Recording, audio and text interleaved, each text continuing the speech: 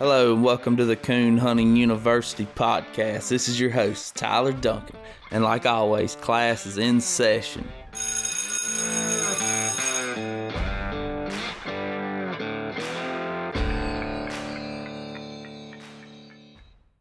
Coon Hunting University is brought to you by Superior Hunting Lights.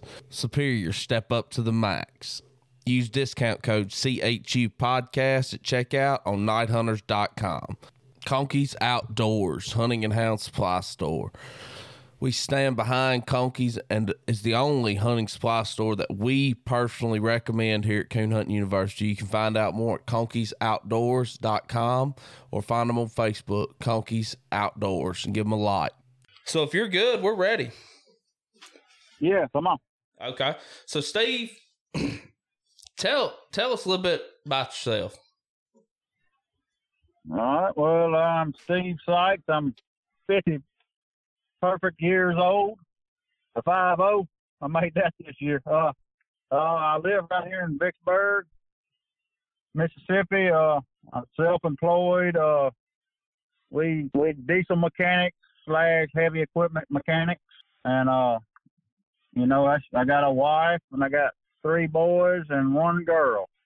As far as children and 2 grandchildren. And, that's about it on my life story. I've been in Vicksburg probably 12, 15 years. And I don't know what else you want to know. Well, we just was kind of wondering, how did you get started coon hunting, Steve? How did you get started in pleasure hunting? Take us from there first, and about what age was you? Well, man, you made this connection yesterday, and it was crazy how it kind of made a circle there. But when I was about 8 or 9 years old, I was living in Pearl River, Louisiana, and family moved there. What I remember now, this 40 years ago, y'all got to remember that. But I was friends with this boy. We played baseball, went to elementary school together, and his daddy was Frank Story, and me and Frankie were the same age. And I just remember we'd go over there, and Mr. Frank would take us coon hunting. We'd ride in the back of the truck, take some dogs around. I remember a few things I remember going to the Pearl River turnaround and hunting with a man. I couldn't remember his name, but I think y'all said his name was Ellis McPherson. Mr. Ellis McPherson. That's right. Mr. Ellis McPherson, Mr. Mac Zito. Roger Dale was in that club, and Philip Gray was in that club. That's right. Yep. Yeah. He was a red ball man. Hickory, if I ain't mistaken. Yeah, bunch of good dog men. Oh yeah, from absolutely. Louisiana. But now that was just a brief period, and then my daddy didn't care nothing about coon hunting. He loved squirrel hunting and deer hunting and fishing. We ate so much fish we should have had scales on it. But he got me a hound, and it didn't work out, and we just moved on. We didn't mess with coon dogs until maybe 12 years ago. I'm gonna say I met some friends in Yazoo City, Man Strickland and Kemper Strickland, and they got me kind of back interested, and was going with them, pleasure hunting. And Kemper was I think they both was doing a little competition hunting back then. Actually, that's when I met Michael Moody and Donald Wise, just a little local group of guys, And I bought a dog from Man and Kemper. We called him Speed.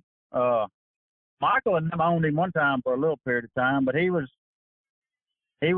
had 1 or 2 before that, but just wasn't really, make you madder than anything. You really get mad at him and wasn't enjoying yourself. But when I got Speed, he really was treating me some coons, and that's when I really started to enjoy it.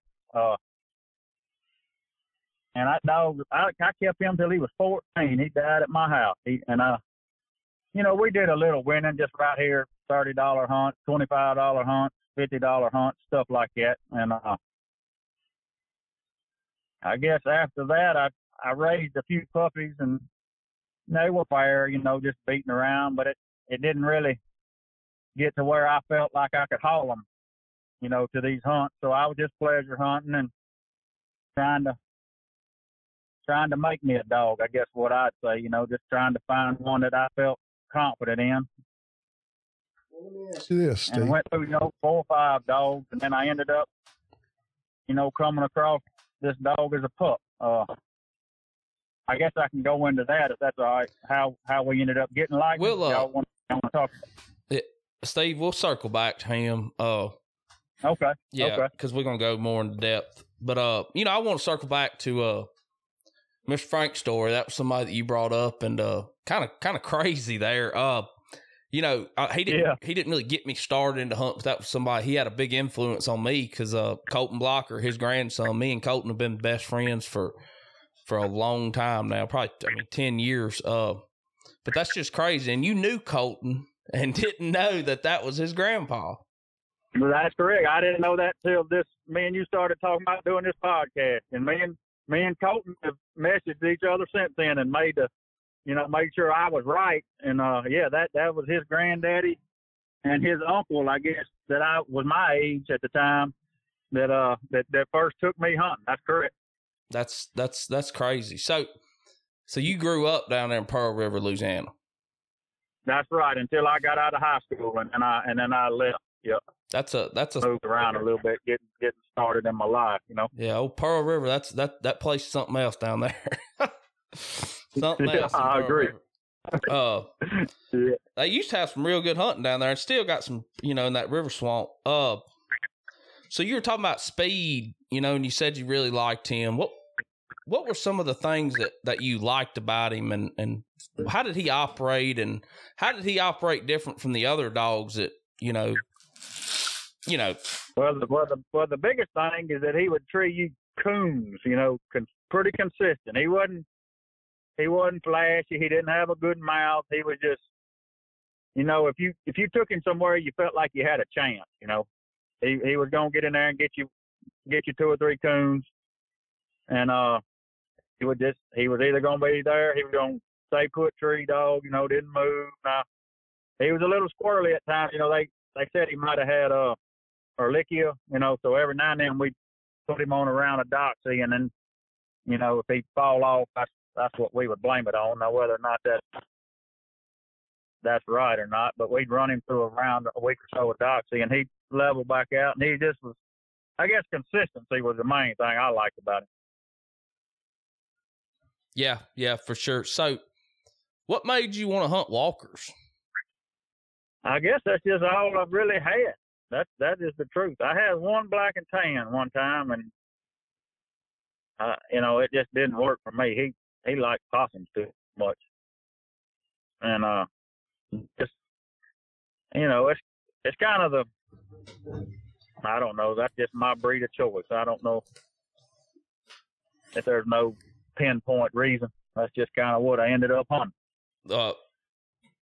Would you hunt a different breed of dog if you had one that could compete?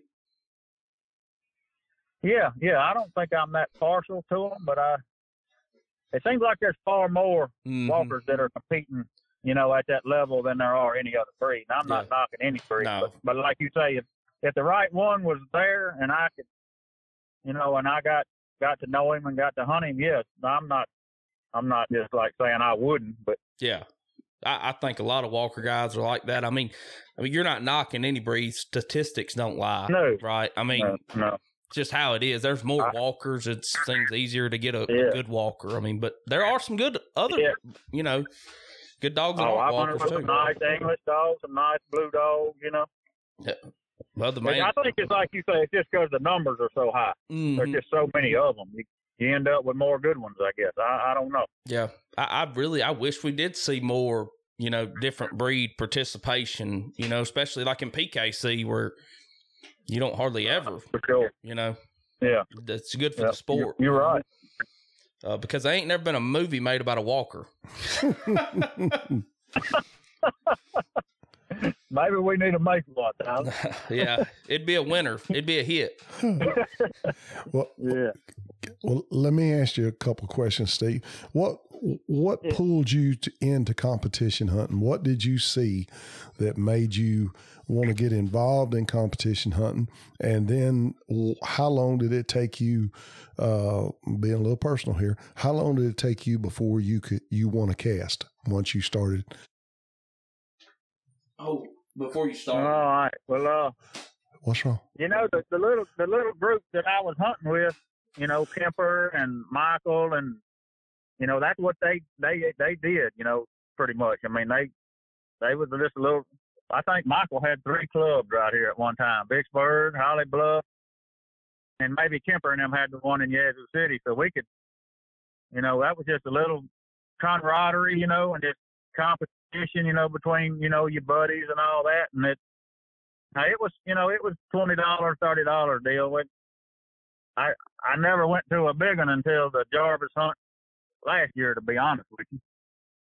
And my first cash win was actually I took Speed to Crowville, and I think it might have been James Hughes, Dewey Jones, and Isaac Mercer with a little blue tick, and I traded 2 or 3 coons and won that cash. You know, I think it was $110. So what was that, a $50 open event or something? Is that the one that is that the cast the night the desire to want to hunt in competitions may have kicked in? Oh yeah, for sure. Because it's exciting. You know, we all love to win. But I guess that's in our nature for some reason. But you know, just a competitive part of it. Yeah, it was a lot of fun. Yeah. That's kind of what it does. When you start winning like that, it just kicks it in a little more. Well, look here. We fixing to move on to Lightning. I was just going to ask you, how did Lightning come about? Were you looking for a Pacific bloodline, or how old was he when you got him? And just kind of tell us the story when you and Lightning got together. And how did you get his name? Are you his Thunder? Thunder and Lightning. Yeah. The Thunder and Lightning. Because you do the talking, he does the flashing, huh? Yeah. I had a friend of mine. He works shutdown. He's an electrician. He travels around to a lot of these paper mills and stuff. But Thomas Wilson, we just started hunting together because I live by a paper mill, and he was here one day, and we just started talking in the store. And I said, man, I see you got a coon dog hat on, you know, and we struck up a conversation, and we started hunting together. Well, we had bought a dog or 2 together, raised, and it wasn't what you want, you know. It was just a grade dog, what I call them, something, the trio coon, but just wasn't to the level to be competitive. And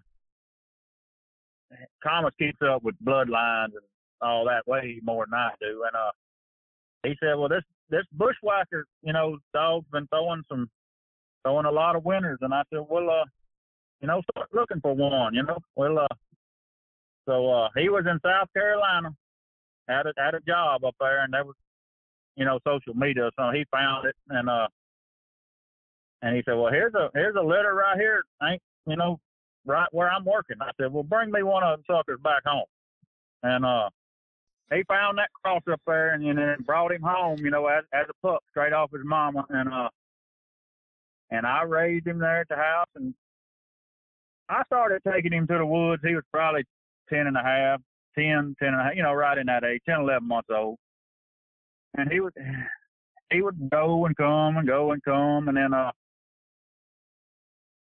remember the first coon he treed by himself. I just took him by himself and went to walking. You know, we was walking creeks and some sloughs in a big WMA up here. And man, he took off with me like a rocket. And I said, Lord have mercy, what's he done run up on, you know?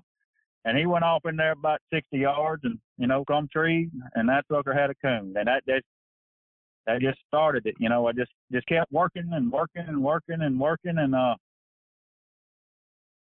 you get a lot of dogs, and this is my opinion, of course, that they can tree coons, but they don't tree you enough coons to win these hunts. You know, I think you need a tree. If you in these woods where we at, if you got a dog and you take him by himself, he better be treating you 3 or 4 and sometimes 5 coons in a few hours there, or, you know, you just wasting your time. That's my opinion. because we got thick coons and they got to win these things and be competitive. You got to be up there with them. You got to. All right, am I off track? Where we need to go from there? No, you're good. Okay. Yeah. Well, I think at about 14 months one night we was hunting up by Eagle Lake, and he treed 4 coons by himself, and I was like, man, we got us something right here. We got something to work with, and it's just been clicking a little bit ever since. Just a little better and a little better. And he has a rough time, like a lot of dogs, in August, September, and October with them persimmon trees. I wish we could cut them all down, but he will miss on a persimmon, but then after them persimmons is gone, he'll go right back to operating just like he would. Now he would tree some then too, and he would tree some in a persimmon, but it wasn't but maybe 40%. And then, he was right at 2 when they had the first Jarvis hunt. And Michael had me down there as a guide, and I was going to guide early and late or whatever if he needed me to. And of course, early, you need a lot more guides because I guess 16 casts are going out. And so I guided a cast early round just as a guide. And, well, let me back up a little bit. He called me, and said, man, I got a opening for a late round if you want it. He knew I liked the little old dog, but, I was real nervous about investing that money in him, but went ahead and did it. And that was his first real nice win. Or I had him some wins in UKC prior to that. Maybe had him granted. I'm not sure, but night champion, not granted. I might have, and I just a $72 one on that when I entered that hunt, and I be dang if he didn't win that round and made it to the semis that first Jarvis hunt, and let me back up just a little bit. I want to ask you a few more questions. Go ahead. Does he like cold tracks, hot tracks, and will he tree a layup? Just give us a little bit more. And does he like layups or what's he like? He can make a layup, and I'm not an expert on this by no means, but we first thought he was going to be just an ambush dog because he didn't open much on track, and then, he would just bark a little bit, locate tree, and he seemed to do a lot better on having those coons, like a year or so ago. When I'm going to say younger, he's not an old dog, but when he was a little younger, he was more accurate, if he didn't bark much. But as he's gotten older, he's been able to, I guess, handle the tracks better. Maybe I don't know. And he will run. He can do a little bit of it all. He might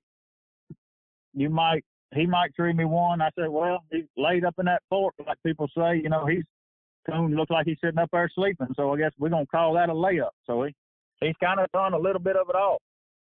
Okay. Let me ask you this question. Other than persimmon season, other than persimmon time, if right now, if he trees 10 times, how many coons do you expect to see when you walk to him, Steve? 9. I'm going to say I expect to see 9. I'd love to see 10, but now he will miss on occasion. Sure. If you was going to change something about him, what would you change? I would maybe say I wish he had a little bigger mouth, but he's got a unique mouth, so you can kind of pick it out. It's not big, but it's unique. If you get to know it, you can kind of. But if he's on a tree with some big show enough tree dogs, they will drown him out. But also, he likes to be by himself. So that's kind of a tit for tat. It's a plus, I guess, because his mouth ain't the biggest, but it's just unique, I guess. I've heard him at 1.25 miles before, And then sometimes he'll be 600 and you think he's 2 miles. So I'm going to say that would probably be the one thing, that Well, let me ask you this. Does he have to warm a tree up? Or if he locates, is he pretty well done no matter what kind of track he was on, or you got to wait on him a little bit sometimes? No, he's going. You'll know he's got to locate. It ain't the biggest, but it's a long ball, kind of tight bark, and and he usually don't move on it. No.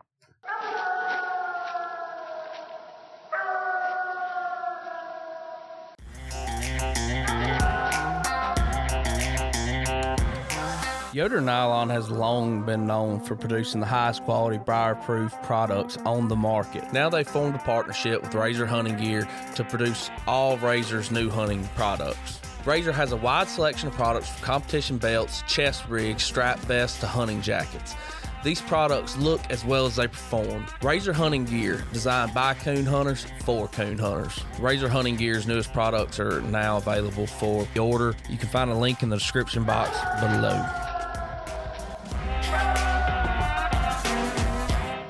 So when did you know I've got something special? Because, and also, how long of a time was it in between him and Speed? Ooh.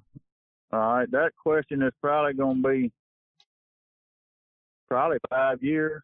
Let's see, Speed was an 04 model dog, and he lived to be 14, so that'd be, what? That'd be 14, so that'd been 18 when he passed, something like that, and then, it's probably 6 years since Speed to Lightning.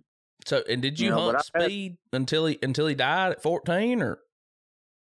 I hunted him a long time. I bet he was 12 in the top 16 of Mississippi State in our state race. Yes, sir. Yeah, that's pretty cool. Yeah. But he hunted a long time. Yeah. Did you have anything in between Speed and Lightning?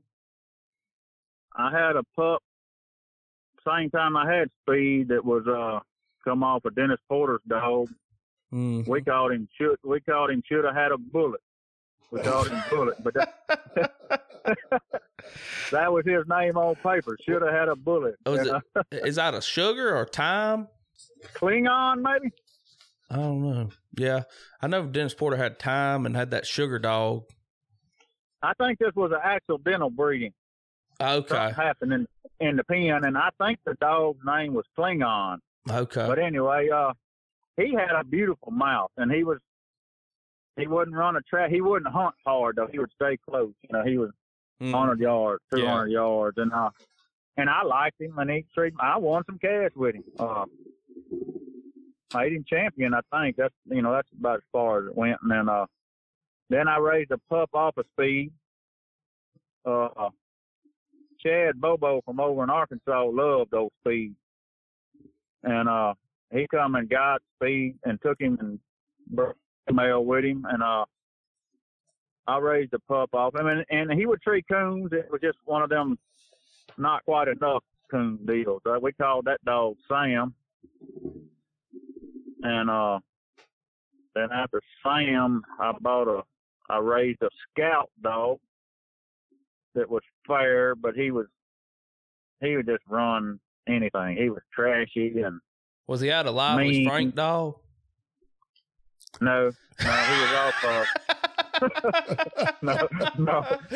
He was off a Son Making History. I'm pretty sure. I think he was off history. No, Jesse. We've tried a few off of Frank. We have. I don't be ugly, Tyler. Jesse knows I'm messing with him now. Frank's throwing some nice. They kind of wild. You got to hang in there with them. Yeah, that's what they say. Maybe I give up on them too quick.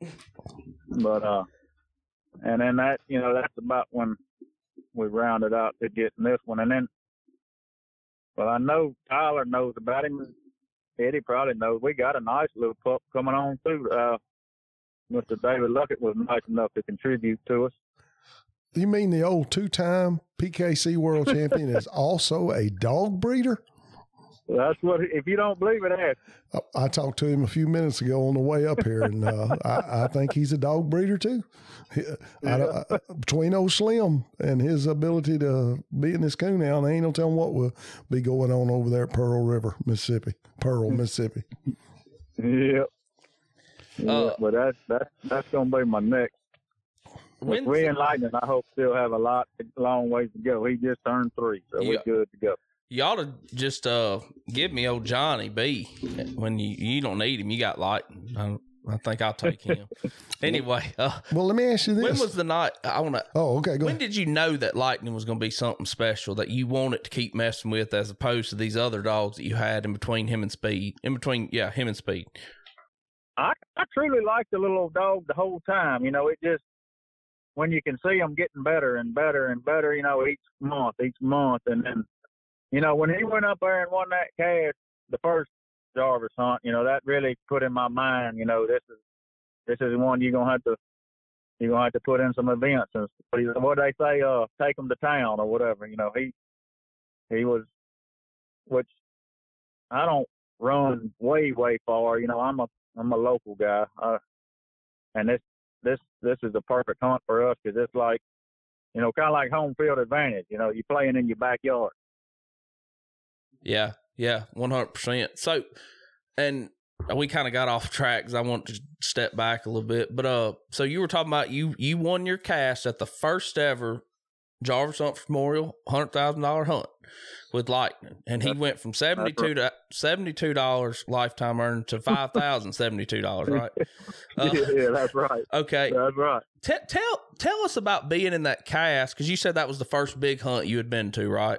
What was it like? Were you intimidated? Were you said, okay, I got home field advantage here, I'm feeling good?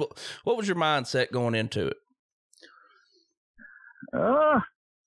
You know, I had no clue that I would win, but I felt like, you know, you stay out of trouble, you don't draw no minus, and you know you got a dog at a tree coon. You know, you got a chance in these things. You really do. You got to know your dog. You know, you got to know, you know, try to keep up with who's got what. And the scenarios, oh, Lord, they blow my mind sometimes when I go to thinking, should I do this or should I do that? But, you know, I think that cast, if I remember right, I had Brett Denny, Mickey Hale, and there was one other man, I can't recall who he was. I just it didn't ever stick in my brain. And I think he drew some minus pretty early and withdrew, so it was just us 3, if I remember right. And you know, they kind of made it easy on me. They all drew some minus 2. And I treated Den and a coon, and that's what won it. You know, it was just staying out of trouble, I guess. Did that win in that cast and that hunt, did that kind of bring your desire for competition up a notch or two, Steve, after competing against dogs like that? Yeah, for sure. Well, yeah, because I was so happy. I remember Michael called me. He was so happy, man. I said, man, do I need to come back up there? He said, no, man, they know you won. You don't have to come. You know, that first night you don't have to come back until Saturday. I was like, man, if I need to come up, I want to make sure they got that. I want to make sure they got that right.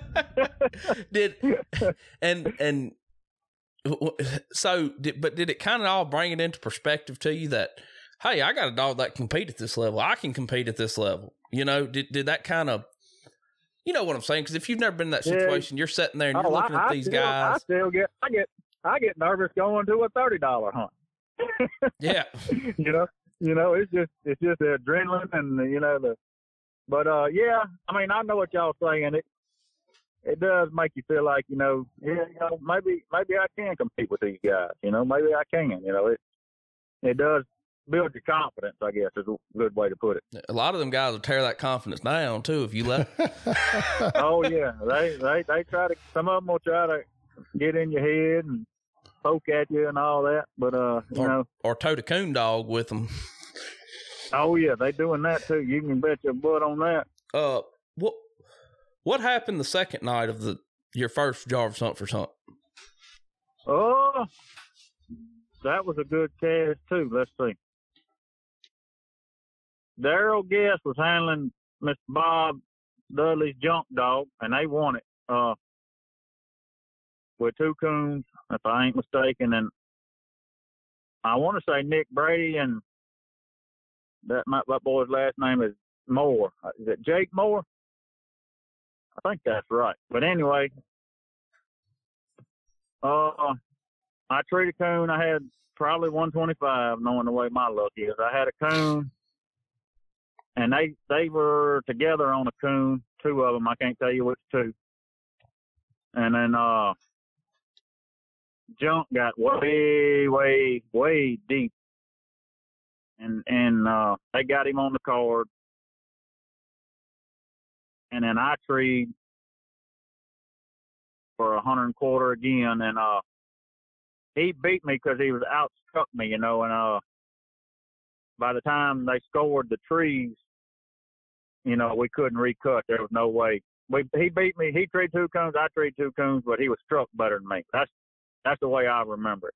And I sat at that tree for 45 minutes waiting on them to score the other trees. So it was just one of them deals. You were hung out to dry. You couldn't do nothing about it.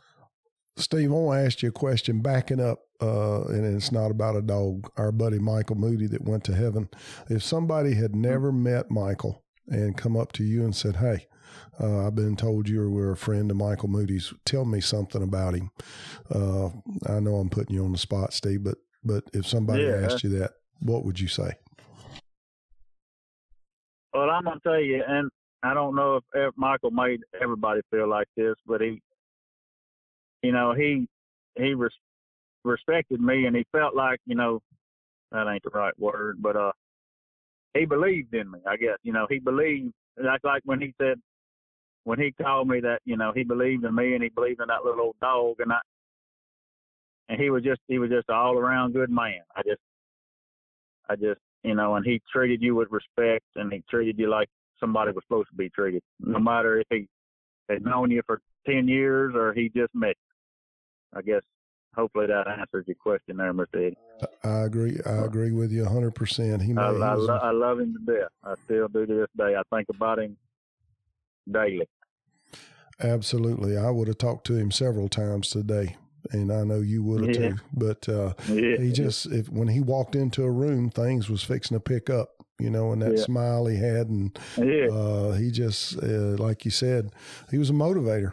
He was just a motivator and a coach, visionary, a visionary. Really, I mean, that's one thing. Yeah. Like Michael, there was never a wrong idea.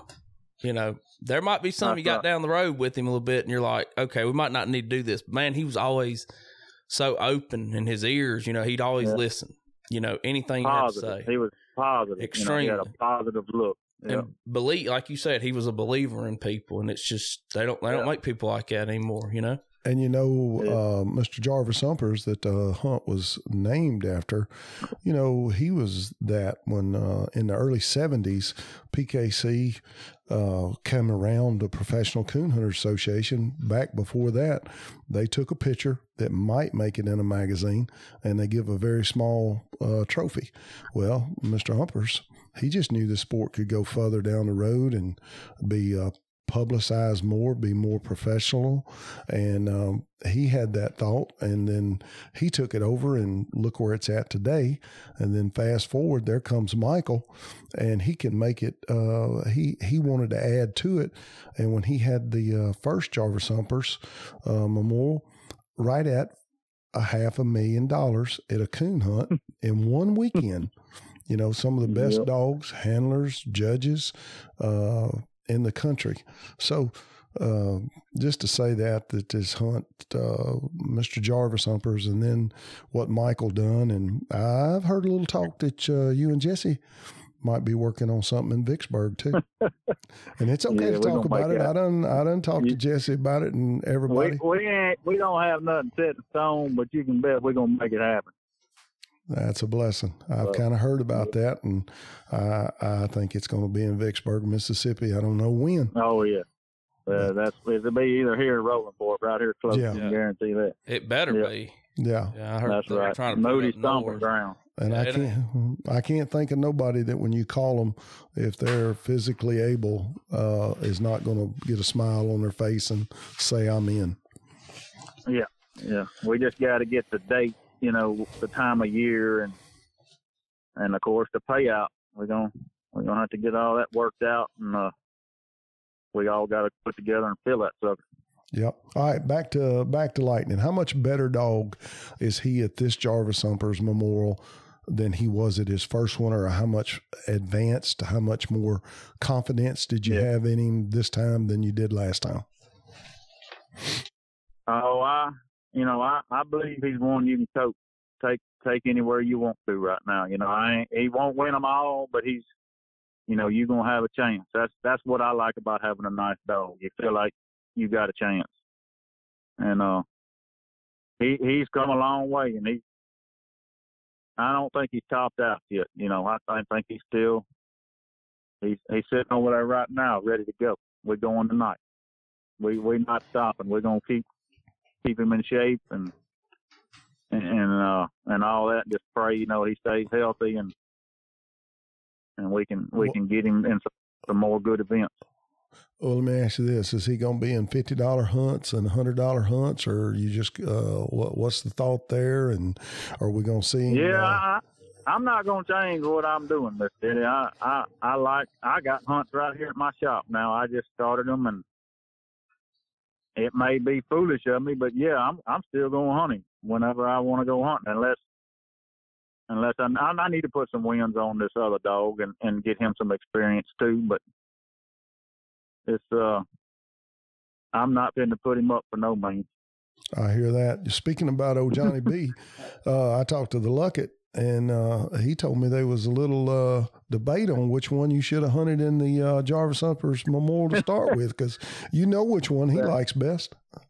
That debate between them. See, I done proved my point. Hey, I will say this before we get into you walking us through the Jarvis Humphers Memorial hunt. Uh-huh. I've hunted with that Johnny B dog, and he was what was he, 16 months old when I hunted with him? He was right around there, 16, 17 months old, and we were hunting in the Delta with Josh, right? Josh. That's right. Yeah, Josh hunted him a lot for me. Josh Hayes. Yep.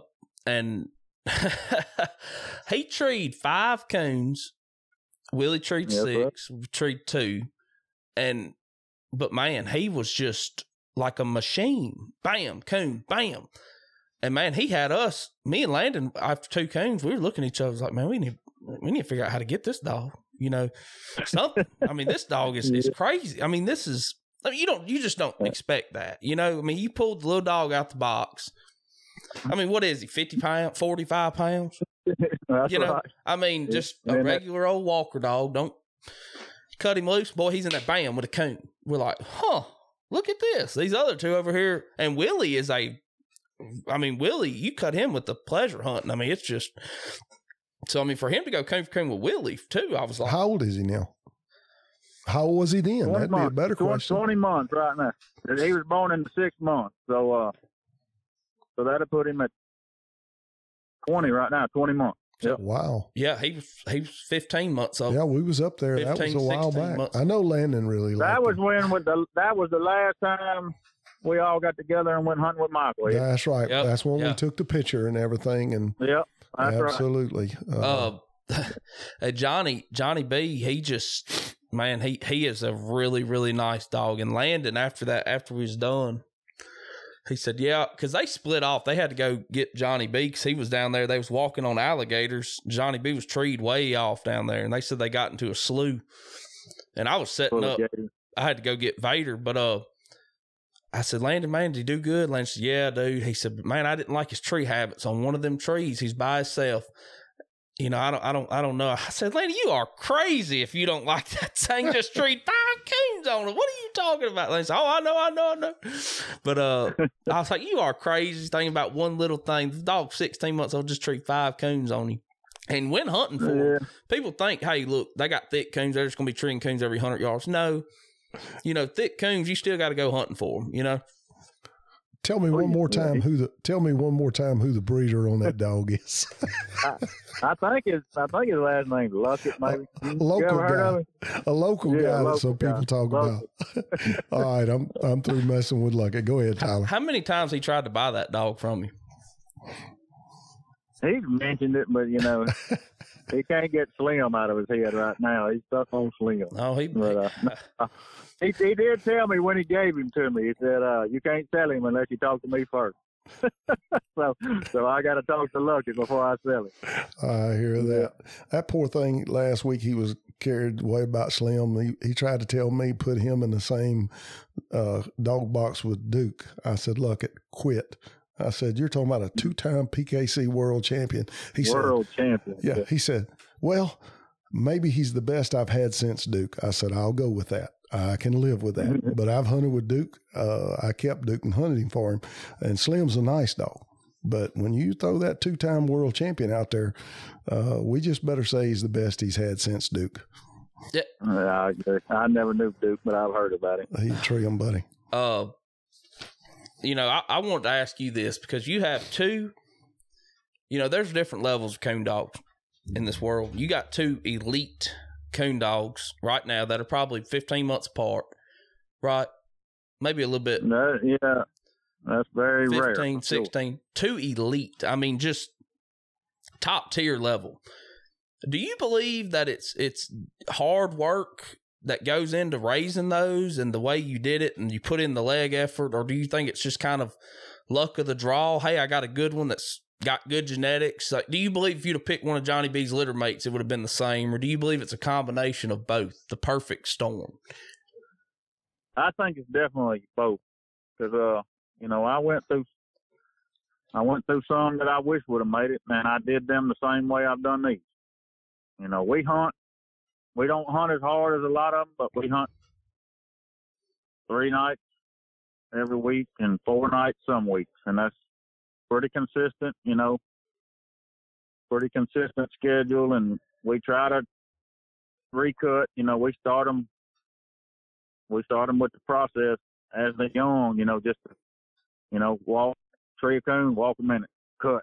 It don't matter if it's a circle tree, a slick tree. I mean, if it's a slick tree, we might send them off the tree, but, we just, this repetition, I think, is for us and the dog, But I think it's a lot of both. It's got to be bred in them, and they got to have the genetics and the want to, and then you got to put the time in.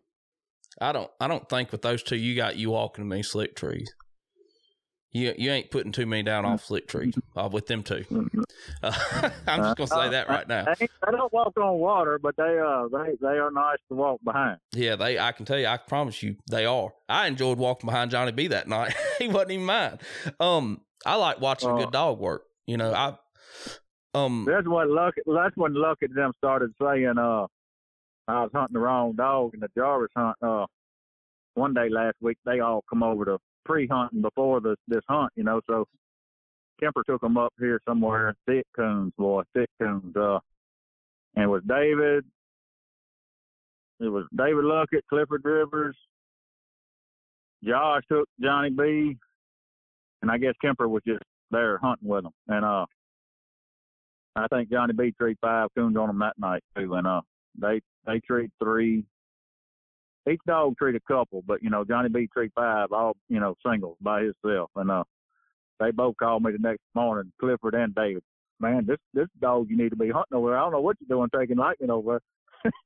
Hey, that old Johnny B, he will sneak up on you too, boy, because you get him out the box and you very unassuming. It's like, okay. It's like, all right. And then he's treating games on you. Which one started easier out of Lightning and Johnny B? Well, I mean, I just take them hunting, man. I mean, they have neither one been an issue to tree coons. Maybe Johnny B. Maybe if I really had to pick one, he just maybe more natural, but I don't know if that's even applies. They both have been real easy to start. Now, whether Johnny B may have a slump in him, I don't know. He's just, Well, let me ask you a question about Lightning. See what you think. Have you bred him? Are you going to breed him? Are there any pups on the ground?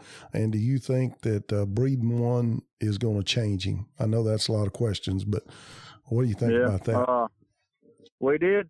We bred one female, but she did not take. And other than that, he's not been around, has not bred nothing. And that no pups, that she didn't take. And I would definitely consider it. I'm not going to go overboard with it, I don't think, because I still want to hunt him. And I don't have the experience as a breeder to know how much that'll change the dog, Mr. Eddie. So that's why I think if I do it, it's going to be limited, I got a buddy that lives in Pearl, Mississippi, could be a consultant on it for a small minimum fee. I bet he would consult you on how to do that. Yeah, he's gonna probably do that anyway.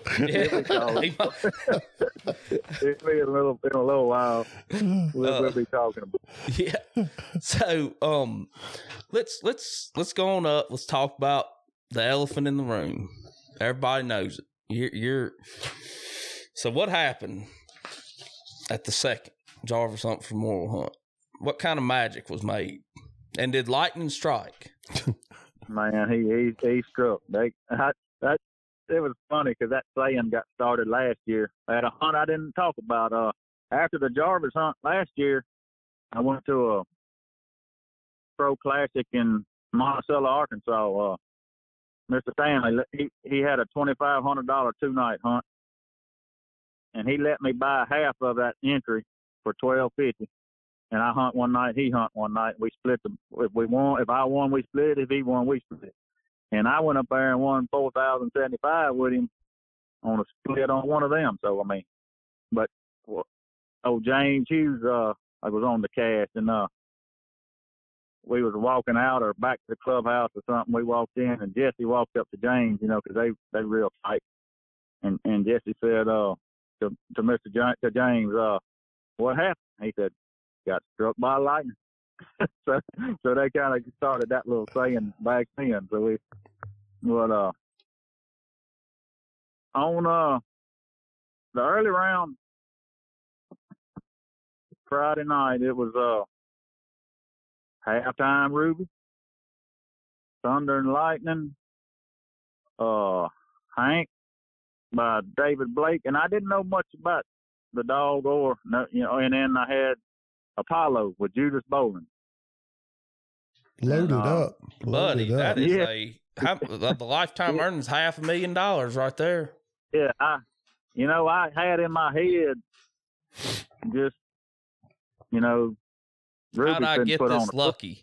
That's what you had in your head. Ruby, I had 2 or 3 people said, man, don't put Ruby in Coons. She'll wear you out. And I said, well, the only place I got to go hunting is in Coons, because I was guiding, And I was like, well, we're going here regardless. This is where I got to hunt. And we get in there and we cut them. And of course, I was worried about Ruby and Apollo just because of their reputations and what they've accomplished. And I didn't know much about the other dogs. And well, we get in there and Hank Teresa Coon, 125. They over here, and I'm over there and I'm cutting hard to the left and I'm getting deep and it's windy, and I couldn't hear, lightning very well at all. And I think Judas Trees,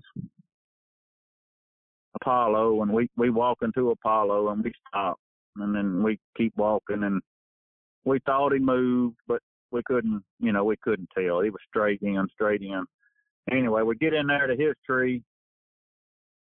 It was a big old den. So on the way to that tree, we stopped one time to listen, and I got treed by the grace of God, because it was one of them times he was only 700 yards, but man, you could barely hear him through there. But Mr. Johnny Pirro was the judge, and so I got him on the card, and we scored Judas's tree. And we left there, went to my tree. I had a coon, but I was struck for 50, so I was up by a quarter. I think we walked away from his tree, and we walking, and then I ain't come to treat again. Got another coon, 125. We walk off of his tree, Lightning's tree. I tree him for 125. So we sitting there tit for tat, back and forth. And then we're walking away from my tree, off my second tree. And, Ruby, when we walk away from that tree, Wes does tree Ruby then. And so we walking straight away. And my dog circles back around, and I would have bet the farm, that he was on the same tree, because he went straight back, and we was walking straight away from him, and I wasn't going to tree him because the time was almost out, and we got in there a little further, and Hank treed again. David treed Hank. Then Apollo treed, and I said, well, I'm just going to tree so I can go handle my dog. And I said, if he's on the same tree, I need to wait. And they said, yeah, you got to wait there till Johnny comes and scores all the trees. So I get in there, and he's deeper, maybe 30 yards split. And it was amazing. I thought he was going to the dog on the same tree. When I left the cast, boom, there it was. And I get in there and I zoom in on the Garmin.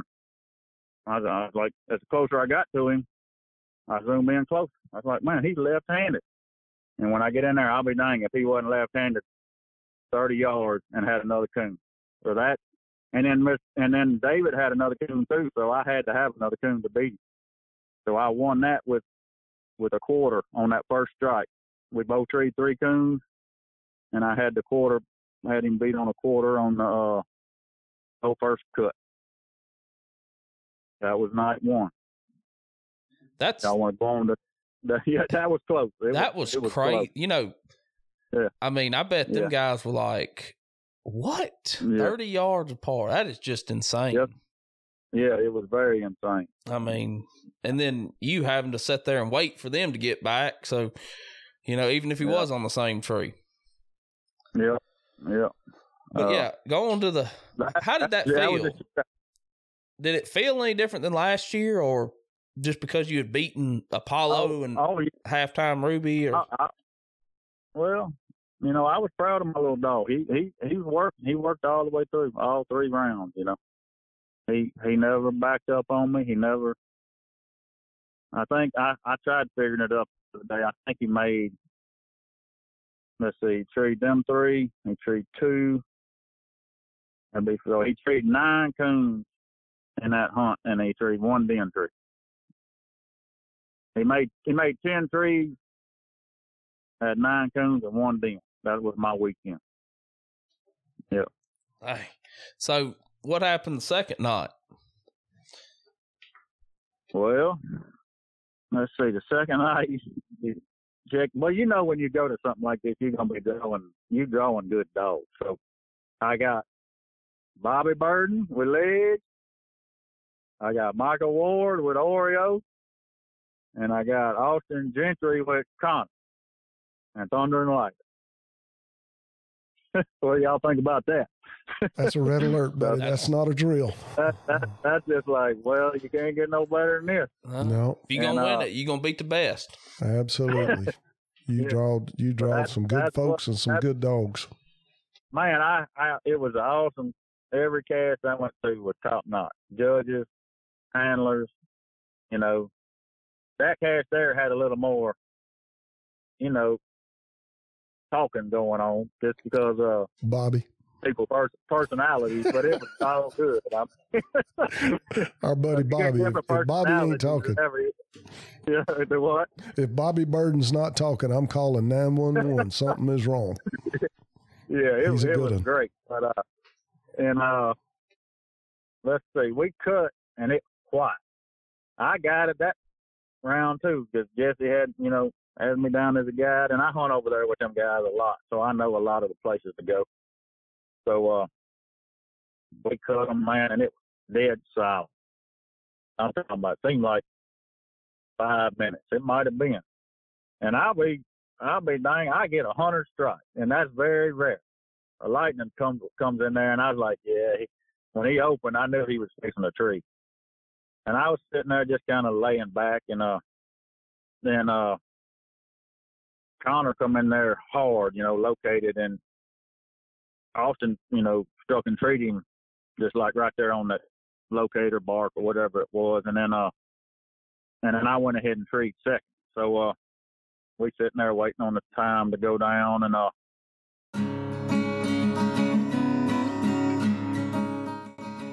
we are proud to have Conkey's Outdoors as a sponsor of CHU Podcast. Conkey's is your complete hunting and hound supply store. They carry brands like Garmin, Daltra, Dan's, and even Summit tree stands, and much, much more. Whether you're in the market for a new thermal or a new hunting rifle, Conkey's has it all. They even offer financing options. Being a family-run business with customer service that's second to none, it's no wonder why Conkey's is the best in the business. So go check them out at conkeys.outdoors.com or find them on Facebook at Conkey's Outdoors. And we start, I think, Burden and Mr. Bobby and Michael Ward got treed over there too, maybe deeper than us. But anyway, we start walking to our tree, and Connor leaves. He draws 100 minus for leaving that tree. So I'm sitting there like, woo, that helps, of course, when somebody goes in the hole. But we get in there, shine the tree. It's a big old den, it's a legit den. And so they circle it up. And then I get to recut. Of course, I'm gone. He's gone hunting. And we score in trees. We score. I think they both got circle points. And then I think Connor treed again, if I ain't getting crossed up here. And I think he had a den, and then I treed. And then he went back to the den, or maybe he treed a coon and then a den, but he went back to one of them. I can't remember the order. But and then we got in there, got back to the road, and Legs was treed deep one direction. Oreo and Michael was treed deep the other direction, and of course we had a backup judge. He went, I don't know if we had a backup. Well, anyway, we had a spectator go with one of them, and then one of them, Bobby, went to his tree, and then the backup judge went with me to my second tree. That's what it was. And then anyway, they couldn't get to Oreo because of the water or something, and then they come back around, and it just burnt the time up. And I had two coons. I had another coon. So I think I had 250 plus on that cast with two coons. And which Oreo had a coon. Connor had one coon, but he had that minus, and I'm pretty sure Mr. Bobby had that coon. But the time run out on it, where we couldn't recut. So I skimmed through that one too. Yeah, sounds like to me you just out coon dogging folks. I mean, that's what it sounds like. Job, he did his job. That's for sure, man. I was very proud of that sucker. Now that last one, I hope y'all watched that. There's two. Well, Josh Michaelis did the live feed on Saturday night, and then you can watch that on, I'm sure, his deal. And then you got Jeremy Purvis does the Louisiana hunt. Yeah, shout out to him. Y'all need to. Yeah, by the way, yeah, he does some great videos. He did. He actually was on both of my Saturday night hunts, my early round and my late round.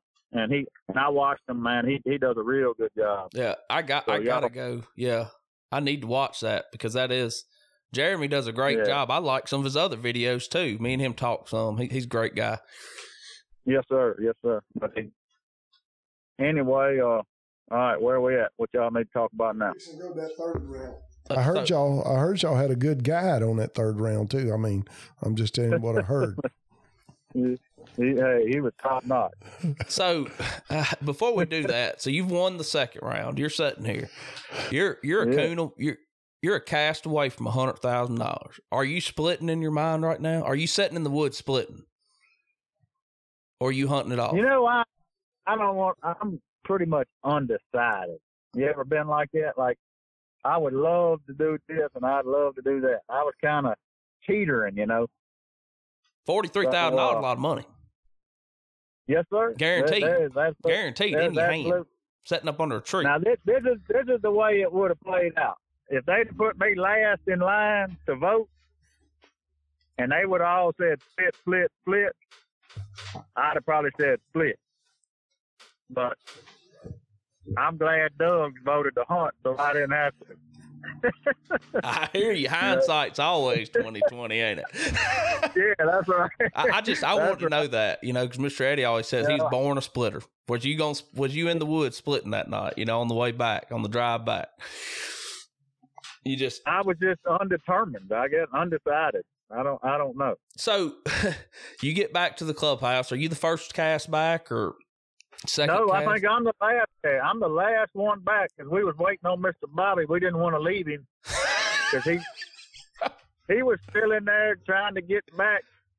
You know, get back to the truck. So we sat there, me and the judge and Jeremy Purvis. We sat there in the parking lot because we called him and told him. He said, you know, if I didn't have another coon, you know, time's out. You can't beat him with one coon or whatever. But y'all was waiting on Bobby Burden? Yeah. Imagine that. That thing was in there dog training. He was in there training on that dogs where he was at. He said he was trying to get across some water, but you know, and he finally made it back. But yeah, they was all sitting in there waiting on me. So had they already voted to hunt it off when you got back? No, I don't. Not officially. I don't think.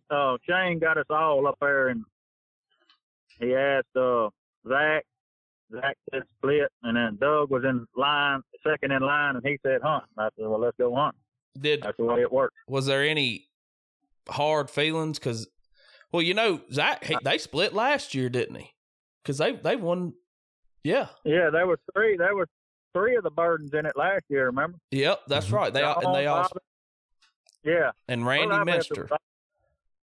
All in the family, I'd have probably split too. Yeah, I probably would have too, be honest. Yeah, especially if I was Randy sitting there. They got two of them. Yeah, they could probably team up on him somehow. Yeah. But so there wasn't no hard feelings about not splitting or anything like that. Everybody was like, all right, let's do it. No, I ain't gonna say that, but I didn't have no hard feelings at all. I was ready. I was ready either way. That's the truth. Mm-hmm. Yeah. I bet there wasn't no squabbles or nothing at all. But there was a couple that said Doug was a fool for splitting. You know, there's a couple that did get brought up. Hey, it worked out better in his favor though, because he won more than what he would have won. No, not second. Didn't pay more than $4. I thought second paid $50. No. Oh, really? 30. Oh. The only one that could gain money was the one who won it all. Roughly about what? Everybody else was going to drop back. Roughly 58,000 swing on whoever won that thing, I'd think. Yeah, 43,000 split. I thought second was 50,000. That's my mistake then. But no, it was you're driving to the woods. Y'all have done decided y'all are hunting. Where are y'all hunting at? Who's the guides? Who's the judge? How many people's on the cast? I seen the picture. It looked like y'all had 40 people out there. It was probably 12 out there. All right, it was Jesse was the guide. Oh Lord. It was me and Lightning. It was Jack and Casey Dooley, Zach Burden, and Doug Hebner. So, and then Brad Durham was the judge, and the backup judge, I think his name was Jay. They had him nicknamed him Pro Hound. Y'all know who I'm talking about? He was good too. Jay Hartwick. Jay Hartwick. Okay, but yeah, he was all right. He was there. He was the backup judge, I guess. And then we had a panel. Brett. Who else? There was Hunter. Hovey was on there. Hovey. I know Dylan Hovey was on there. Yeah. I saw that picture, and I'm telling you what, anybody that enjoys our sport.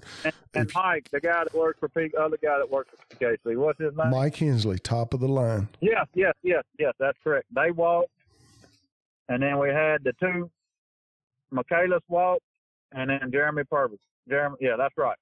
So how many is that? There's a bunch. There's a bunch. But you know what's amazing about like Mike Hensley and Brad Durham?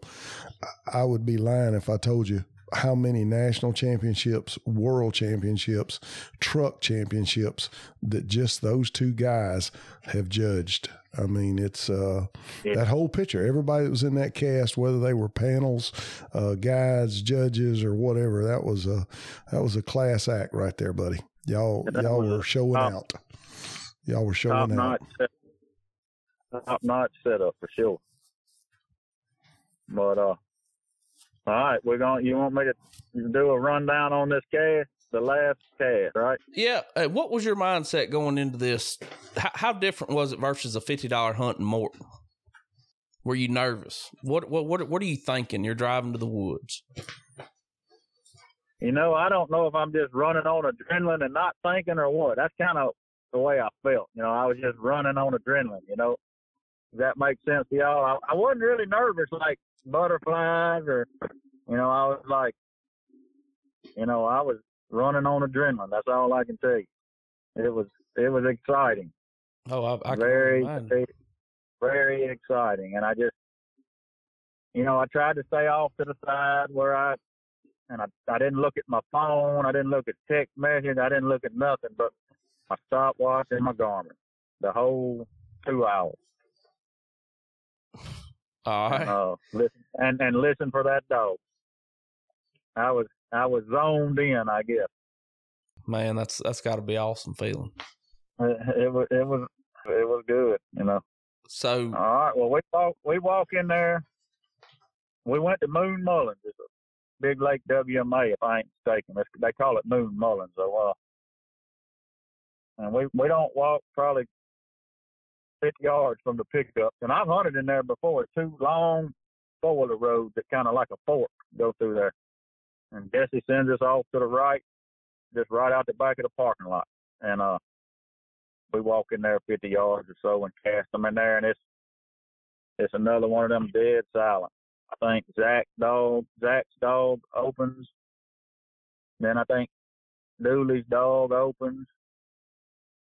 And then I think I opened for 50. I got 50 strikes. And Doug's dog was just quiet. You know, he one time he said she's just out there slipping around or something. You know, she was. I never hunted with any of them. I don't think. No, their dogs or the handlers. But and I get in there and I really think Sean might have treed before me, but and that may be backwards. But anyway, we score my tree. I walk in there and I'm looking and it's a 10-inch gum sapling sticking up there. And I'm like, ooh, Lord, this ain't going to take long, you know. It's either going to be good or it's going to be bad. And I tied him back and boom, coon right up there, balled up in the bush. Boy, he had ambushed him up there. And then, so I got 150 plus on that. And then I lose track because, like I said, I was running on adrenaline. I think Zach took 200 minus on a tree that it was a big old oak, but it, you know, I guess they scored it as a minus. They couldn't find no holes, couldn't find no coon, so that kind of hurt him bad right there out the gate. And then we went to tree and coons. Jack treed a coon, Jack treed a den, and I get in there deep again, and I tree on another small tree, and I got another coon, and then old Sting, old Doug starts getting crunk up in there. He trees him a couple. You know, it was just so much going on. The dogs never treed together. I mean, we was walking to this tree, walking to that tree. I mean, we probably didn't stand still for that first hour and 50 minutes. I don't think we stood still at all, except for the initial cut and then on the recut. That's the only two times I remember standing still. But I had one tree, my third tree, I just struck and treed, and they were scoring, I think, Zach's tree. He treated a coon, and then I guess Doug had another coon. I'm kind of lost track of it, but on my third tree, we get in there, and then my dog, man, he didn't sound right, and I was worried to death. I said, man, and the Garmin was showing down, like not tree. And I just kept walking. I wasn't going to listen. I just walking to him. And when I got in there, I realized what it was. It was a hole in the bottom of that tree about as big as a pickup tire. Maybe not quite that big. But he was going up in that hole. It was a big den tree. And, of course, we had to sit there and wait on the cats because they were scoring. The judges were scoring those other two trees. And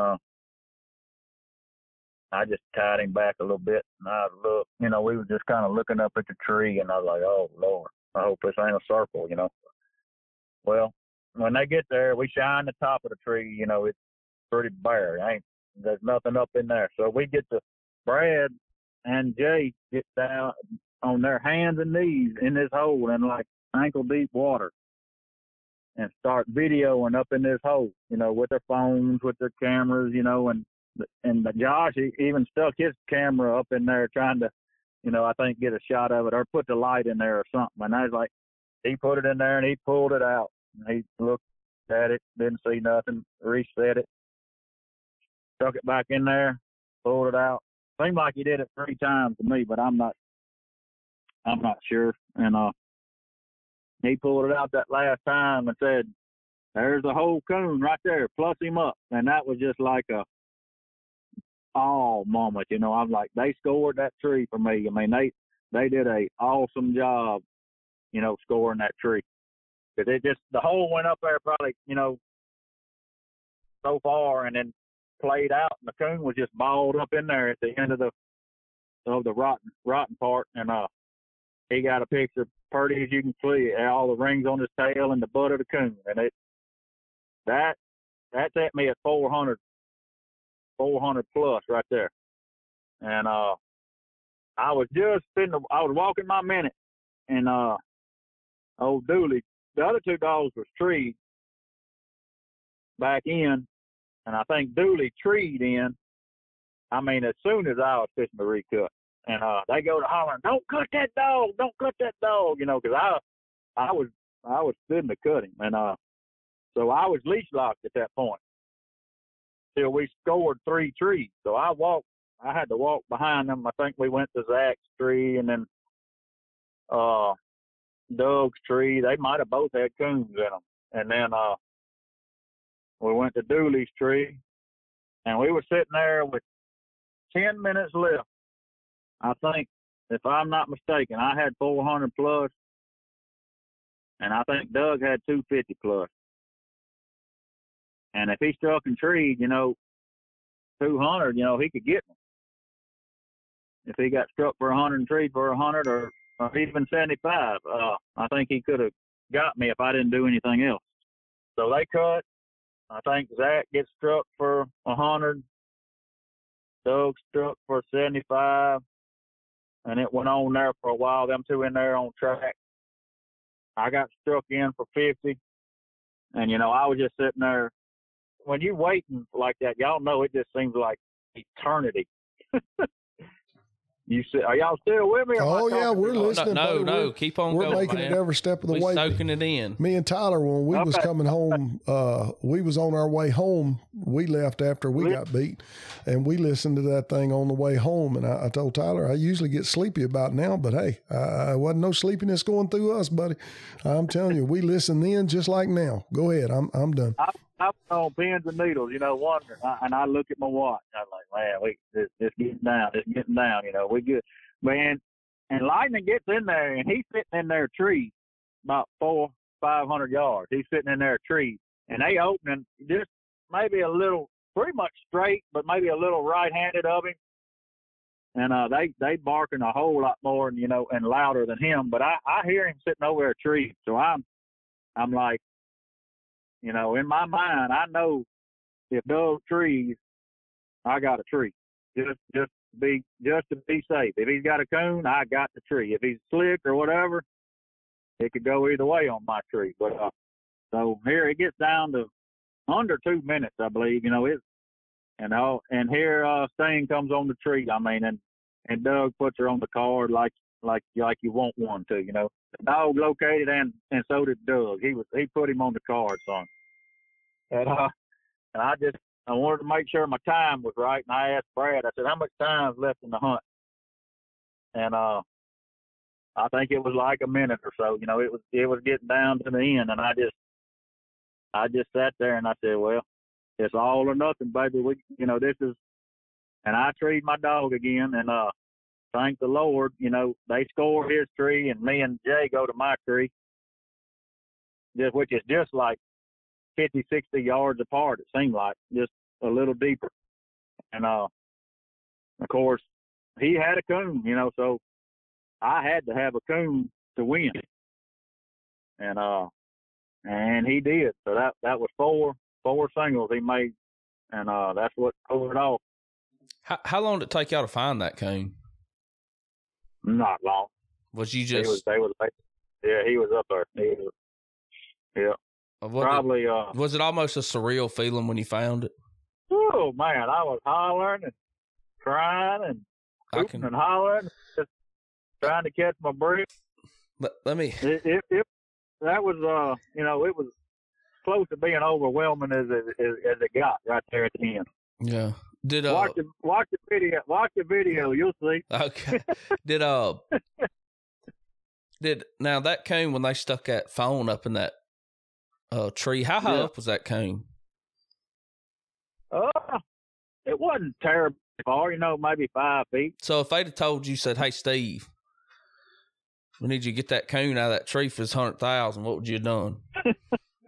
No, I need to see him. Huh? Yeah. You wouldn't have reached up in there and grabbed that thing? I would have thought about it, that's for sure. I probably would have to. At least you yanked on his tail a little bit, man. Come on out. Yeah. But anyway. I'd have been up in that hole with him, I bet. Yeah. So you find, and it's more than about the money too, right? I mean, the money's great, the $100,000, but the prestige of winning that, it's just. Oh, and you're so proud of that dog, and that, it's a team. It's a team, believe me, it is. But that dog's got to get out there and do that work. You know what I'm saying? Mm-hmm. You just got to know what he's doing. Like we said earlier, you got him when he was 8 weeks old. You trained him. You said he's never slept a night away from your house, and that just kind of makes it special. And I'll tell you something else. When I watched that video you talking about, and boy, Josh did a good job.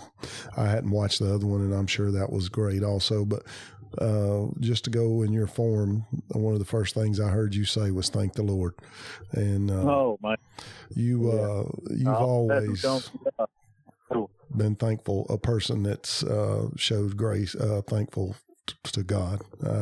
I've always, man, he's been so good to me. That's just amazing. I'm telling you, I share this story with you all the time, but your walk with God is when we was at that hunt over there in Louisiana, and we had been there, and Michael was in bad way getting ready to go to heaven, and we had all talked about it and kind of give him an update, and we were standing there, and Jesse said, let's ask Steve to say a prayer. And when you did that Lord's Prayer, and you asked everybody there, all those coon hunters, we were standing there in that school, and all the coon hunters joined together with you, and we said the Lord's Prayer. And I'm telling you, Steve, there was something about that. We'd been talking about Michael and life, and when all of us joined in with you and prayed the Lord's Prayer, that was serious. That was serious. Thank you. Absolutely. Yeah. Give him all glory. May God's will be done on earth as it is in heaven. Amen, brother. He was sure good to you and Lightning. I know that night. Yes, sir. Hey, you can't. That's who you got to thank first. It was meant to be. It was. I mean, it really was meant to be. It was meant to be. It's still unreal to me. I can only imagine. So you win the hunt. I guess everybody's congratulations, of course. I mean, it was a no-brainer. You won it. There was no, right. Yeah, fair and square, I guess you'd say. Mr. Doug Hefner, though, he must seem like he's toting a pretty nice dog because she eliminated my buddy sitting over here across from me that night. So I don't know. Oh, she's a nice one. That thing is very accurate. The round before that one, JoJo treed 2 and she treed 3. And I mean, she is a handy dog, and Doug is confident with her. I mean, you know, I had asked him out there, I said, Doug, well, as we all shook hands and everything, I said, well, what are you going to do, Doug? And he had no hesitation. He said, I'm hunting. And the way he said it, he said it with authority. He had made his mind up when he got that CW, you know. He's got a good dog. Well, you drew all good dogs. Yeah, you drew some good dogs. You drew all good dogs and handlers. Doug told me, he said, we didn't come down here to hunt for $43,000. We come down here to hunt for $100,000. Ain't you glad?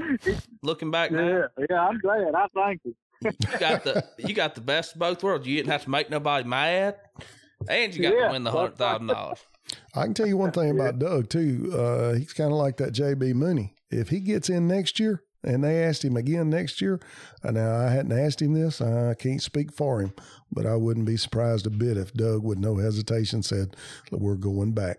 That's just the way he travels. There ain't no doubt. That's just the way he's wired. Yeah. So, with you winning, you won it.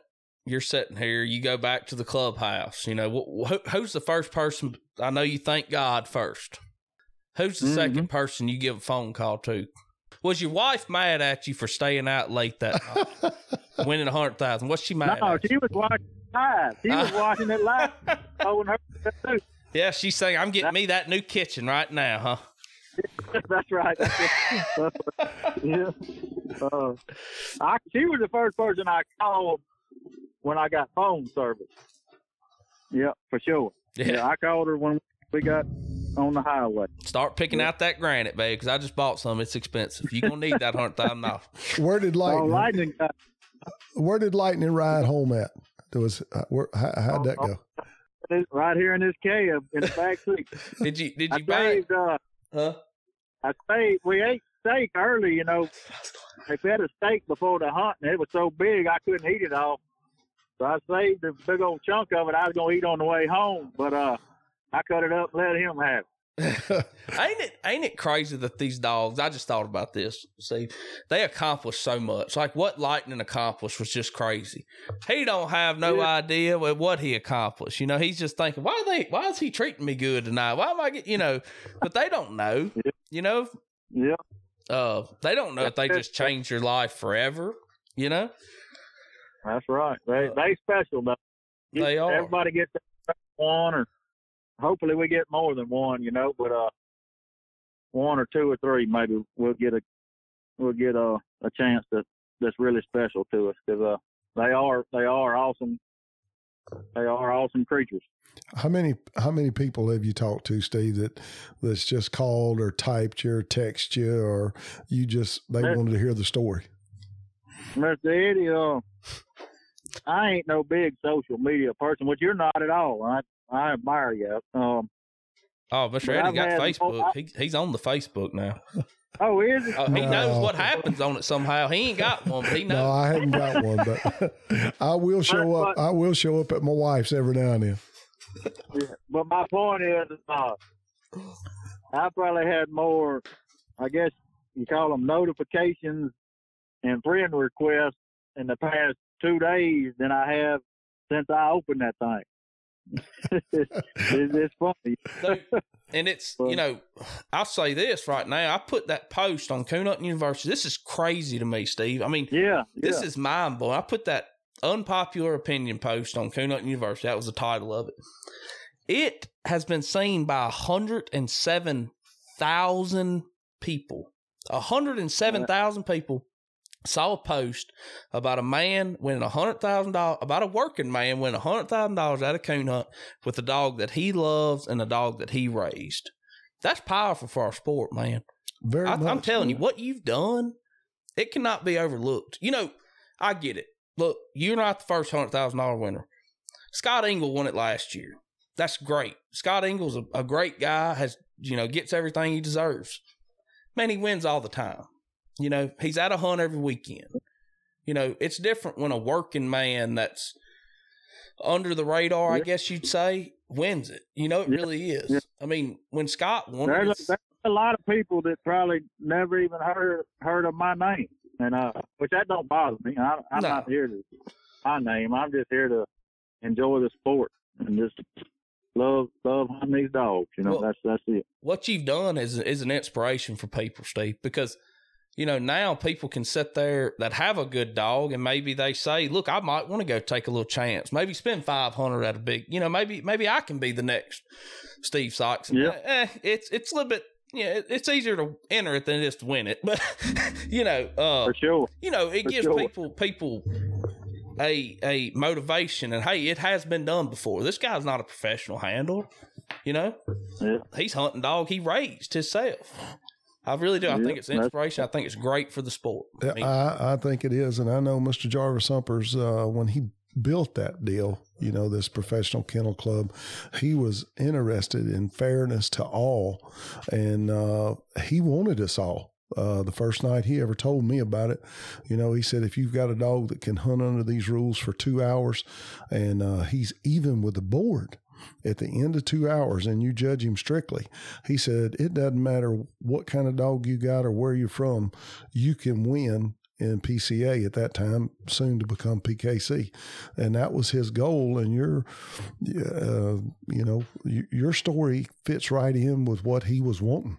The poster child for what it might be. Yeah, I mean, you are absolutely what this sport is about, Steve. I mean, you raise your own dog, hunting your own dog. I hope it does help some people, that want to take that step. And, it is a chance. It is a gamble. There's no doubt. You gotta be prepared. You can't go in there. I won't say, with your house, the money to pay your house note, grocery money. Cause, your grocery money. Because there's more chances than not you ain't gonna hit that, every time, or even it was just our time, I guess. We put in the work. I know that. We put in the time. Yeah, I mean, it wasn't given to you. I mean, you definitely earned it. I mean, they ain't the stars might have aligned, but I don't think it's going to be the first time they align. Anybody wants to look at that list of those dogs, the names of the handlers and those dogs that was entered in that hunt, and just take a picture of that final, the panel, the judges, and everybody else that come. They were chosen to come. They were asked to come. Those judges, they were asked to come, and there's a reason they was asked to come. And there was a reason they were asked to go on the panel. And, knowing the rules, being fair. It was in our sport, it was one of the biggest, it's one of the biggest events, I would say, in our sport. That's my opinion. And you've won it, Steve. I thank y'all for letting us talk about it. And then I thank everybody that put that thing together, because that was I didn't know Jarvis, that was a little before my time as far as the real coon hunting, but he had to be an awesome man. He had an awesome vision, and I'm awesome. I'm proud to be a part of, making it come true. Well, you definitely have. All right, we'll get back to this, but I got a couple more questions I want to ask you. If a youngster's listening and he's wanting to come into coon hunting, and as you'll be the first to tell him, fun and enjoyment is so important. But what would you tell a youngster that's wanting to come into coon hunting, Steve? What would you tell him? It takes a lot of time and a lot of dedication, and it's something that anybody can do because there's so many different levels. I'm gonna say this, not actually to a youngster, but I'm gonna say this to some of the like the people that can do it and can, that are doing it. Because, and me and Michael actually talked about this one time, is when you take them, let them have fun. No, don't be too serious about it. Because my grandson goes with me a good bit, and I catch myself trying to be too serious and trying to be too competitive, and let them have a good time until they get old enough to choose if they want to be serious about it, if that makes sense. Very much so. Very much so. Because I think like me myself, I could see myself burning him out. You know what I'm saying? Like, what's the dog doing? What's your call? What do you think he's doing, Eli? And then walking 2 miles, and he's 9 years old. So I just be careful. I think they need to be out there as long as they enjoying themselves. Well, I agree with that. That's like the youth hunts you're putting on. Keep the times down on them, and when they get to be teenagers, they it's a tough sport. You go out there and you walk through them briars and all that for 2 hours. You gonna be tough. Absolutely. And you got to be real careful, I think. And I ain't saying don't take them, because I think they need to be outside playing in the dirt and the mud, and every chance they need to get. But just be careful and let them have a good time. And something I think also that, like you're talking about with your grandson, if they choose to go to competition hunts, how good is it if the parent or grandparent will pull up the rules and walk through the rules and then teach those youngsters what you said? This is your dog. Your dog is tracking. Your dog is treed. And then go through that. Guess what? You're going to lose a lot more than you win. And there's a way to win. There's a way to lose. And kind of teach them that as you go too, also. Very, very much so. Yep. Do it right. Do it fair. Yeah, that's the way you've done it, and I've seen people that took the time with their youngsters before they ever show up at a hunt, and you can just tell the difference in a way. A lot of difference. Kind of ready for it. Yeah, I know what you're saying. Kind of prepare them. Well, let me ask you this question about technology. Me and Jay was laughing this week that, and it was just kind of funny. If you forgot your Garmin at home tonight, or forgot the Garmin dog collar at home tonight, would you turn either one of your dogs loose? No, sir. Me and Jay was talking about that, and I even added to it.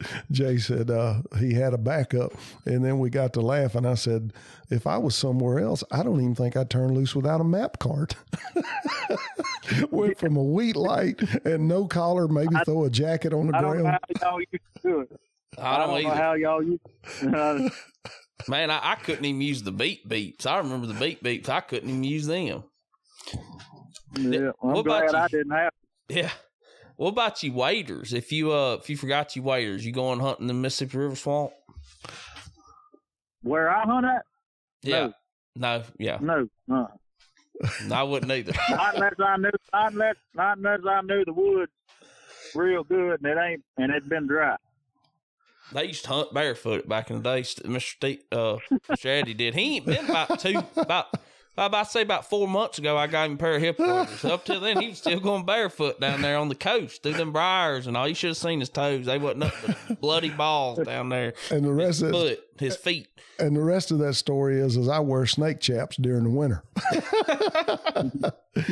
He wears his life jacket. He'd probably have to wear a life jacket over there in that river swamp right now. Yeah. As flooded, as much water as y'all got. There's a couple people, that I just hunt with, that I ain't really mentioned, and I want to thank them too, because there's some people you can call and they'll say, yeah, I'm going, or there's some people I can call and I say, let's go hunt tonight, and they're going to say, all right, and they're going to be here. And just friends in general, and I ain't put nobody above nobody, but Draven Sullivan, if I call him, he's going to go hunt. Jay Page, Donald Wise, and then that's just some people, Josh, me and Josh, we work together all day and then hunt together 3 or 4 hours a night. It's just unreal, the friendship that this sport has brought me, with a lot of people. And it's a family, Steve. I'm glad my mom and daddy raised us, hunting and fishing and living off the land. We killed it, we ate it, and we took care of it. And I wish we had a lot more of that in the world these days, but we just need to make sure we let it get away from us.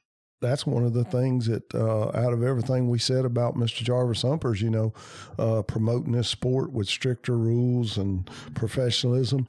But what he also done, in my opinion, the biggest thing he done was built a family in this sport. And I mean, coon hunters are a phone call away. They're a phone call away, Yeah. All right, I got a couple more questions for you that's a little bit serious, but we always ask these. If competition coon hunting ended today, no more competition hunting, are you going pleasure hunting this weekend? Yeah, maybe not near as often, but yeah, I would go. I would still hunt. Yep, I hope it kind of keeps the fire going in me, I think.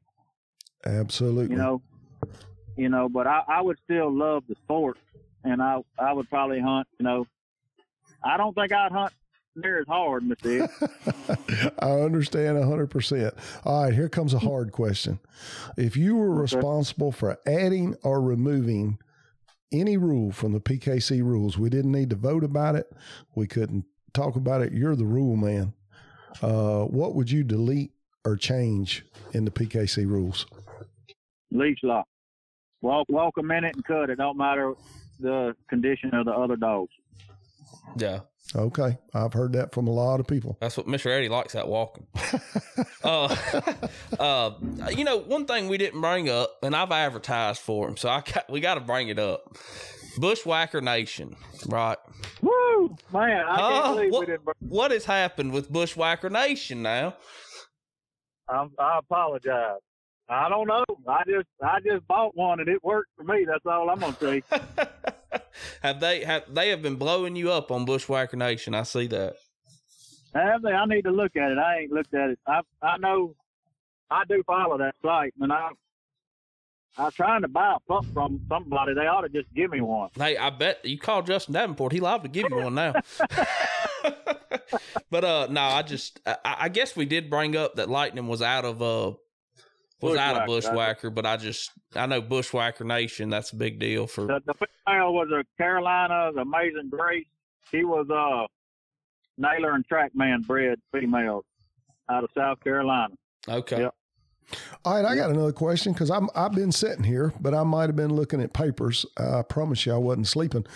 Go back again, and I remember us talking about James Hughes saying got struck by lightning. But tell us one more time how you decided to name him Thunder and Lightning. Did I miss that? We didn't talk about that, but I heard y'all mention it.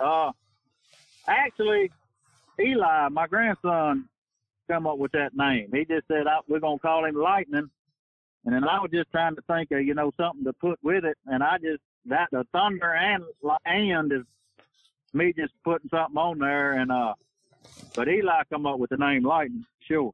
Okay. I thought you'd name him after Will Clark and Rafael Palmeiro. If you know who that is, Will Clark and Rafael Palmeiro. In the 80s, played baseball for Mississippi State. Both of them ended up being Hall of Fame. Well, Palmeiro ain't because he got caught on steroids, but that's what they called them, Thunder and Lightning, Will Clark and Rafael Palmeiro. Okay. Yeah. I should have made y'all play that song. That was gonna be my walk-up song. Like in baseball. The song, you know what I'm talking about? You're gonna ride the lightning and feel the thunder. Yeah. I hear that. Well, I tell you what, I hope you bring that youngin down to Wiggins March 3rd and 4th. You gonna try to come down there and visit with us? Yes, sir. I'm gonna tell you, Mr. Eddie, that we plan on coming every year, but that's about the time his tournament baseball cranks up, and it's always something. But if he is not playing baseball, we will be there. Well, buddy, that's good. Y'all hear that now? Y'all can come down to the hunt, meet the famous Mr. Steve Sykes, and he'll be set up. He's gonna have a little booth there. He's gonna be giving. If anybody needs a dog to handle, we'll bring Lightning and Johnny B. Hey, I might be hunting it. Briar might want to hunt it. He's 6 months old. He's a 2022 model. He might do all right. You gonna put him in your backpack? Oh yeah, I'll call him. We're gonna win that thing. But no, I'm good. I mean, I think it's a great podcast. I think You know, but one thing I want to go back now, I don't want you to miss anybody. Is there anybody else you want to thank or, you know, make sure, you know, anybody you want to give a shout out to or anything like that? I think I did that with that last little run I had. I'm sure there's somebody, but I think I got, you know, I love me some Jesse Lively and Michael Moody. They were two that believed in me, you know, and you can call them and talk to them, and there's a bunch of them, you know. But I think I'm good, Tyler. If I think of something, I'll call you back. Yeah, I know, you know, and I told you this the other day, but I know Michael is just, I mean, you're the you know, not you in particular, but you're the type person that Michael really wants to see win one of these hunts. Absolutely. You know, I can honestly, absolutely. That's why he created the whole $30 open, you know, get qualified. Yeah, so that the everyday guy could win a big hunt. Yeah, you paid the entry fee for this one, but still, I mean, you won this hunt, and I'm sure that Michael I know he was smiling.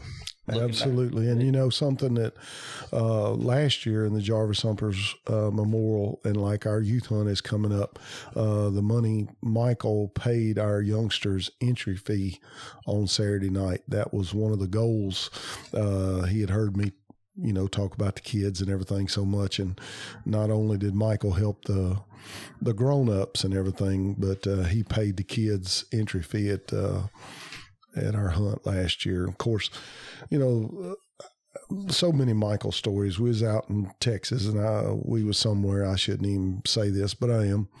And me and him wind up being in charge of the Calcutta and taking up money and all that, writing it down. And anyhow, we come up a little money short. And I told Michael, I said, I said, we're a little short. And Michael said, hey, we're going to take care of that. And that meant Michael. He took care of it, and he didn't even say a word. I wanted to ask, did anybody forget to pay their money? That's what I wanted to do. And Michael wouldn't even let me ask, did anybody forget to give us their money? You know, I mean, it was a Calcutta, but I mean, he is something special. And, you know, I guess I always think about Michael what he told us all. He said, God's going to heal me. He said, it's either going to be on earth or it's going to be in heaven. It's God's choice, and I win whatever his choice is. And I guess that's something when I talk about Michael, I always think about. You know, he's in heaven. Yes, sir. No doubt. Yes, absolutely. Sir. Well, before we close, Tyler always allows me time, and I just would like to say, if there's anybody listening out there, that Almighty God loves us. It doesn't matter where we've been, what we've done. He loves us, and his son Jesus Christ paid the price to offer us a pardon, to forgive us of all our sins, and we're all sinners, and he knows about every one of them, but he will forgive us of those sins and give us that pardon by him dying on the cross for us. But we have to ask for it. We have to ask for that pardon. And if someone's listening and they don't know that their sins have been forgiven and they are going to spend eternity in heaven, I just hope they will talk to God and Jesus about that, because I think it's the biggest decision a person will ever make in their life. And Steve, thank you. Congratulations. Tyler, thank you. I truly enjoy visiting, and I'm about done. Thank you, Mr. Eddie. Steve, like I said, congratulations. I got to tell you one thing for y'all. My wife just texted me, and she said, are y'all almost done? Because we don't have our studio like we used to have at the old house or moved in. And I said, yeah, well, what's it matter? She said, well, I'm tired of sitting outside. I've been sitting outside the whole time. I said, you ain't going to sit outside. What are you doing? So, hey, shout out to her. She's dedicated, obviously. She didn't want the baby crying. Thank y'all, man. I hope that works good for y'all. Oh, man, it's going to be awesome. Talk to you soon, Steve, and hope you make it down here March 3rd and 4th, buddy. Okay. All right, buddy. I'll let you know when it's done. All right. Yes, sir. All right. Bye.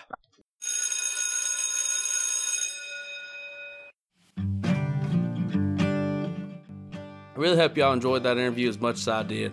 If you like what you heard here, go on over to Facebook, give us a like at Coon Hunting U. Also, go to Apple Podcasts, leave us a rating and a review. It really helps us out. And remember, if you need a new hunting light, do not overlook Superior. They make an awesome light, best customer service in the business. Man, their walking light and double red is the brightest I've ever seen. Use coupon code CHU Podcast at checkout at nighthunters.com. You can find the link in the description box below this. Coon Hunting University is a product of Audio Hound Productions. Until next time, y'all have a wonderful day.